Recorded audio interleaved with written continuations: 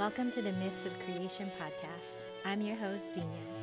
Together, we will talk all things related to healing the imagination, multidimensional thinking, being a sovereign meaning maker, and human design. Thank you so much for being here. Your imagination and creativity are so important.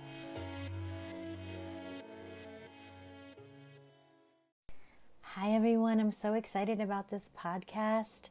But before we begin, I just want to tell you about the music that you just heard. It came from my friend Kristen Sontag, who is a Reiki master and the creator of Aura Mists and soundscapes I used to sell over at my brick and mortar. And I love Kristen's music. It's just right up my sonic alley. You can check out Kristen at Sunday Diamond NYC on Instagram, and from there you can see all the other offerings and projects and creative things that Kristen is up to. So thank you, Kristen, for allowing me to use this amazing music for the pod. So today we're going to get into the energetics of pop culture. This episode, like all my other episodes, is just really me speaking from the present moment, everything I've been processing. And we're going to talk a lot about pop culture, in particular, certain Netflix series that I've been thinking about, including, embarrassingly, the series Love is Blind, as well as the series that was put out, the miniseries CNN co-produced with Tom Hanks, each one is called The Name of the Decade. So there's the 60s, the 70s, the 80s, the 90s. Highly recommend that.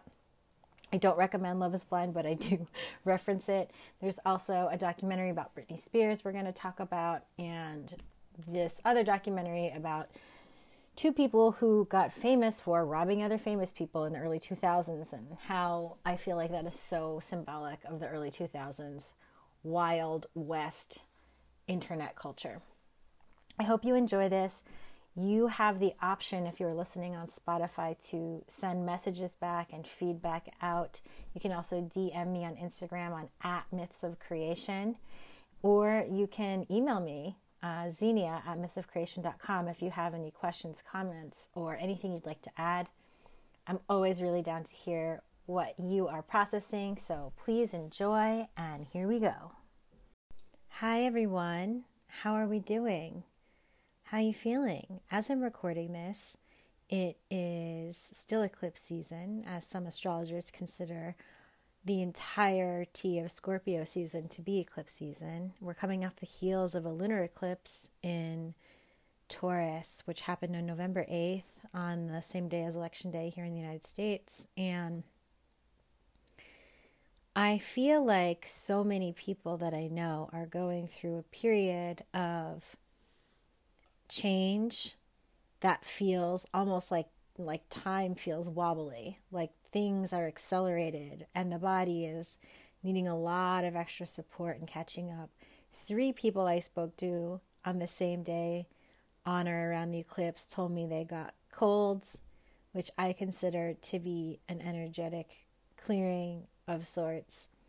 And I got really nauseous on the 11/11 day portal, which when I get really nauseous out of nowhere and it's nothing that I ate or nothing that I'm doing in particular, it's usually, and it clears quickly, I tend to associate that with a sort of energetic overwhelm. So I'm curious how you're doing. I'd love to hear from you. So recently I shared what I called my 11/11 downloads, and I'm really developing a different understanding of social media. I say that because I feel like I went through a period of really just sharing whatever I felt like, which felt really good, but also at times I realized I was kind of, without question, putting all this labor into this space, not asking myself, why am I doing this? I love to share, obviously. I love to hear how other people are doing and what's resonating with them. But I didn't know like this sort of bigger purpose as to why this platform and why at this pace and why this particular content. It was more like natural, a natural consequence of just existing would be the things I would share. And I really love that. In a dream world, actually, everything I create and share in the world is just a natural consequence of my existing, and it somehow is in service to somebody else out there, just like what they create is naturally in service to me and to others. But, I started really thinking about what it is I'm sharing and why. And it's interesting. I went through a period of trying to create this logical structure around my content, mostly just as an experiment and something around, commitment and choice, and also to get myself to understand how all the things I share are connected. And again, I think I swung the pendulum too far, as I think is, that's part of the process of balancing, is kind of swinging a pendulum one way and seeing the pendulum go the other way, and finding the center. And I realized that it is so important for me to have free flow in everything I share. But it is also really important for me to ask myself how to create structure that supports my free flow, and also what my purpose is, like what the big purpose is of why I'm sharing what I'm sharing. And so I decided, after not having done this podcast for a while, that it was time to come on here and talk about a lot of the things that I've been processing. And one of the things that I think about really, really often is pop culture. I think a lot about pop culture, and I think a lot about how to read pop culture like a historical text. If you took a history class in high school, you might have had to do something. Actually, I don't know if everyone had to do this, but we had this thing called a document-based question, which is where we were asked a question about something in history, and we had to look at different documents and sort of create an answer or a story or a possibility or a narrative based on these quote-unquote documents, which were considered some form of evidence. And that's hyper rational. This is a little bit old paradigm way of getting information. I say that because, some cultures don't document everything because they feel a connection to Akashic records or time-space reality that they believe goes beyond needing to have everything in the written word in order to be retrieved again. And that's maybe a conversation for another day. But going along with what I'm saying is, in high school, when we had to do these document-based questions, we looked at, newspapers from the 1800s, letters, whatever. And I think it's just the fact that that stuff happened a long time ago that causes us to see it as documentation of a time period, as this artifact of a time period. There's something about human beings where they don't see that they're also participating in a culture that will one day be looked at by some other future, person as sort of foreign. Potentially, they will feel a distance to it. Maybe it will, even if they're in their linear mind, feel outdated or disconnected, or, in some way they'll be able to be aware of that cultural bubble because they're not inside of it. They're in the future. Just the way when we're in other cultures, we get outside of our cultural bubble and we're all of a sudden more aware of the culture we swim in on the day-to-day because we're seeing contrast or difference. In any case, I look at everything that I take in, whether it's music or media, but especially television, because to be honest, I don't watch much film these days, but especially television as a sort of cultural artifact. And I've been noticing for a while, starting with some of the media that was coming out about Britney Spears. I recently watched this series that was really not good, and I don't recommend it, about these two people who were known for burglarizing celebrities for a while in the early 2000s, when sort of the age of being an influencer or being famous for being famous started being a thing, which was like the early internet trying to figure out what to do with itself, And there's also a series I really love that I believe is on Netflix, and it's just all about, it will say that it's all about, the history of certain decades. I'll have to find the exact name for it for you and drop it in the show notes. But what I love about these particular things that I am naming, even the series that weren't so good and I don't recommend, was that there's suddenly this framing about how we tell the story of someone's life, say, for example, Britney Spears, that no longer makes it about there being something good or evil about that specific person, or casts them in as this one-dimensional character in their own story, but instead ask questions about how the culture that we all participate in, that we still participate in, is creating the circumstances of that person's life. And it takes away the feeling that there's disconnection in how we relate to each other, that somehow what some celebrity, participates in or experiences is absolutely separate from your own actions. At the very least, we're, being voyeurs and watching their lives.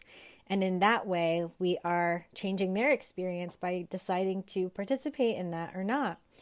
But, there's, particularly around very young entertainers, there has been a lot of documentaries and work out there about how dehumanizing and callous and unsympathetic and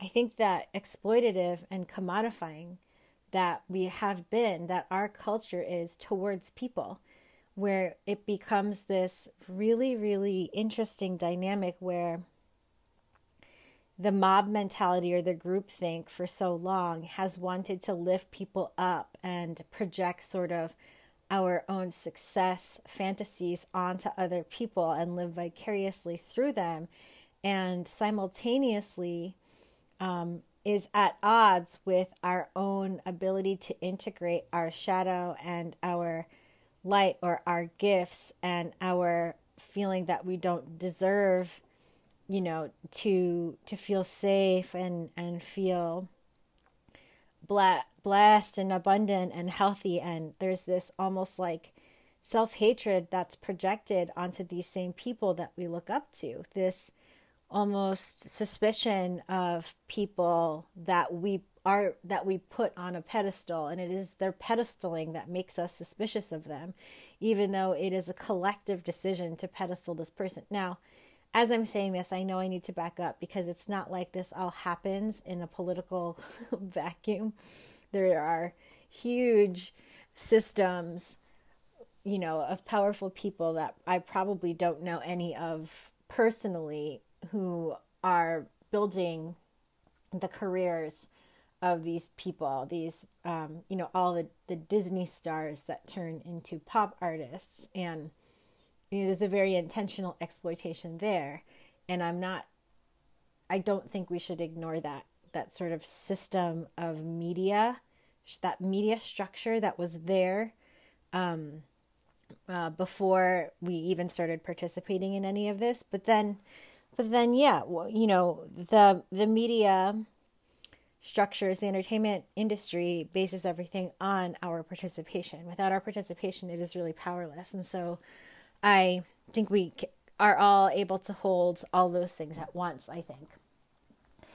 And the reason I wanted to bring this up is because I think that, I was watching the series Love is Blind on Netflix. I don't recommend it, but I also think it's important to be, honest and relaxed about the things that we do and the way we spend our time. I'm pretty at odds with this, the amount of time I spent watching that show. However, I will say there's something really exciting about it. For those of you who've seen it or not seen it, it's a pretty silly setup. It's a show about people who are really wanting to find partnership, and they meet each other in circumstances where they're unable to see each other visually, but they can only talk to each other through a wall.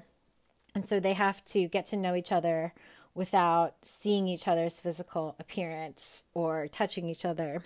And so in the show, they have only about, I think, 2 weeks to make a proposal. And then if they find someone they want to propose to, then they go on to court that person for about 4 weeks. And then they get married on show or decide to get to the altar and say no on the show.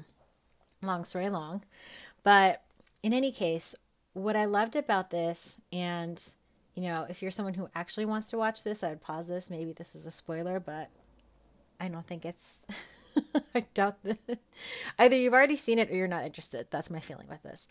But what I love about the show is that it was so aware of itself. There were moments in the show where the editors and producers made decisions about what to leave in and what to take out. And they hadn't done that before until this season. There was this awareness of this is a show, and it is edited, and it is cut, and these people's lives are then impacted by watching themselves. They're interviewed about having to watch themselves say and do certain things. And I started to realize that I was really uncomfortable with my participation in the exploitation of other people's humanity for my entertainment. Because, of course, if you've ever been interviewed or, I don't know, had your words taken out of context, we can do a lot of things to change a narrative with editing. It's, also how we tell stories. Maybe we leave certain things out. And it's very human to be biased and have subjective experiences. I would actually say that is part of the human experience, is to be subjective, to not have the awareness of all the perspectives all the time. And I feel that I just got this feeling while I was watching it that maybe 10 years from now, this will not be cool. It will not be okay to kind of exploit people in order to, I don't know, be entertained. At the same time, what I really do love about watching these shows is noticing how friends and family interact and react to them so different than me, so differently. Get really different reads on people's behavior, really different likes or dislikes with people. And I find that really fascinating, that I feel that you can learn a lot about your own biases or other people's perspectives just by sitting and sharing your reactions to these shows with them. But the bigger thing I wanted to share is really just about the self-awareness that's coming into our media, the media about the media about what we leave in and what we take out. And I think it's incredibly important because to me, it is a sign of multidimensional evolution. It is a sign that we are walking towards a way of thinking that allows us to see multiple layers of something, right? So the human layer is to watch it and get immersed in the narrative. And then the sort of objective observer, sort of more distant, higher level layer is being aware that this is something that's being designed to sell, to get clicks, to get likes, to cause controversy, to, that there's an agenda behind the media that you're watching, not even including the fact that it has taken then the time and attention that you would have used to perhaps do something else, which leads me to my next question, or my next kind of big thought lately around media and culture. And I think it's really impossible to ignore how passive we are encouraged to be in our current collective construction of reality. And I say that with a lot of compassion because basically, for me personally, it has felt many times that just to take care of yourself, clean your house, maybe you do a meditation, maybe you have a phone call with a friend, and then you go to work and make sure you've taken care of all this like kind of drudgery style paperwork or something like that, with your own bills and taxes and blah, blah, blah. But it can feel like so much is required for you to just stay above water, for you to exist in the system we live in. And so, of course, It is sort of this feeling that we go from hyperactive kind of trauma response to the way our lives are set up. And that's like workaholism and, being addicted to taking actions at all times as a way of coping with the fear of not being able to survive. And then there's the reverse of that, sort of the freeze response of the trauma responses, which is to then be underactive, be frozen in a sense, and to, kind of recuperate from the overactivity with a sort of passive engagement with things, whether that's watching Netflix or, zoning out in some other way. And I've done both of these cycles many, many times. They're something I'm deeply familiar with. And in a lot of ways, I am grateful because I think it helps me understand people in a way that if I didn't have those experiences would be hard for me to really,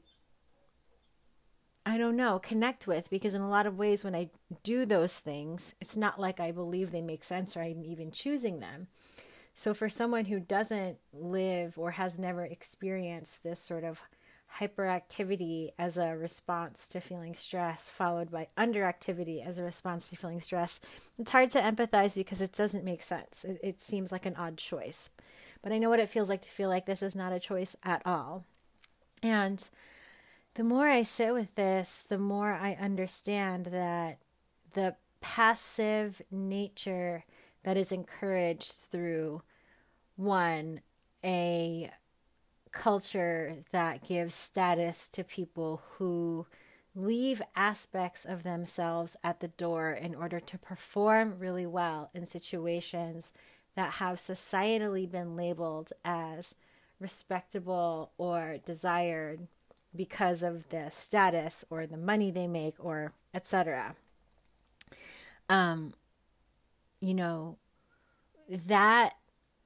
That sort of worship of material wealth and status in combination with this like endless supply of toys to use to dissociate from the present and also from our bodies and our hearts creates a situation where you need like an extreme amount of willpower or an extreme amount of spiritual strength or an extreme amount of privilege in some cases. Maybe some combination of the three. I'm probably missing some other options, but just in order to live outside of that framework, to create something else for yourself, And I think that at the end of the day, what I have noticed about myself is that I think little children, for the most part, are incredibly natural at being very present and being very honest and being in their hearts, which are trusting. And I think that even throwing a tantrum is a sign of trust because it means that you trust other people to receive you as you are. Trusting. And then I feel that, lately I've been noticing how in certain groups of people or around certain people, I feel very comfortable to rest in my heart space. And what I mean by that is to not constantly be assessing with my mind what the other one is thinking or might be thinking. I'm trusting that they will communicate to me how they're feeling and what they want if they need to. And I am just letting myself fully express from this place in my heart that is connective and non-analytical and deeply present. And that in other places and other situations and with other people, that doesn't feel so welcome, or it feels odd, or it feels uncomfortable. But I also notice even with people that I really feel comfortable with, almost immediately after hanging up the phone or whatever, doing the Zoom call, I get this fear pendulum swing of going, was that okay? I almost know, based on how fearful I feel after something, how open I was. It's almost like telling me you were really like naked and vulnerable and in your heart space in that conversation. That is why you're feeling so nervous that maybe you did something that was going to make the other person uncomfortable. And that is telling to me, because I think that our culture, the whole notion of like being cool or being intelligent has a lot to do with being very suspicious and critical of behaviors that are associated with, or ways of being that are associated with, someone with an open heart. Actually, a lot of open-hearted behavior, even in pop culture, say like films from being a teenager, portrays people who are in their hearts as simple and naive and childish.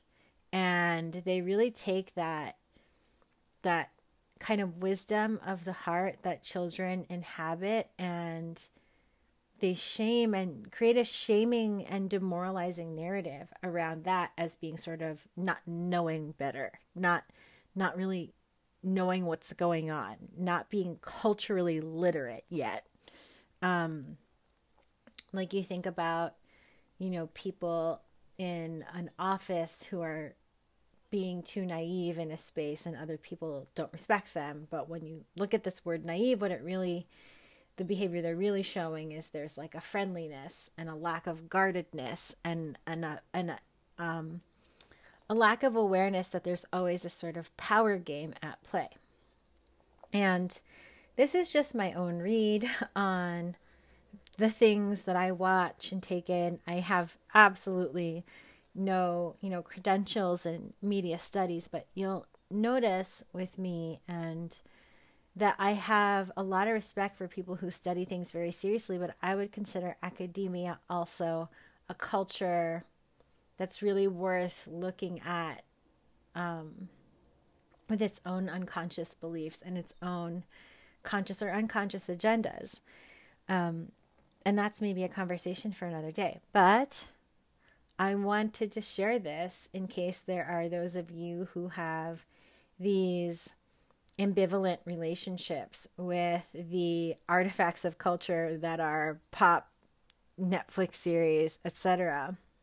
And how you relate to anything that I've shared, how you feel. I'd really love to hear your thoughts, because I feel like there is a big turning point right now, a big cultural collective consciousness, because those are two, one and the same for me. There's a shift happening around how we understand ourselves and the world around us that is moving away from this sort of hyper dogmatic niche cultural trend way of seeing things, and instead inviting really particular individual responses into a space and allowing them to coexist and allowing them to change and allowing people to be, multidimensional and complex. And I'm curious. I'm really curious what you've been processing with the eclipse, how you're feeling, how you're doing, what you feel about the media you're taking in. And that's all I'll say for now. But I do want to thank you for listening, and I'll see you soon. Bye. Hey everyone, so that's the show for today. If you want to catch up with me, you can subscribe to my newsletter. You can go to Instagram at Myths of Creation, and that's plural, MYTHS of Creation. There you will see my newsletter, where you can read. My newsletters are really pretty good, I gotta say. You should get on there. I won't spam you. Also, you can book one-on-one session with me. My books are open for human design readings, as well as my own modality, Sacred Heart to Heart. Check those out on my website. That's all for now. Sending you so much gratitude for your listening and your thoughts. This is a co-creative thing. Your listening changes the fabric of what I have shared. Without you, this would not be the same. So thank you so much, and goodbye.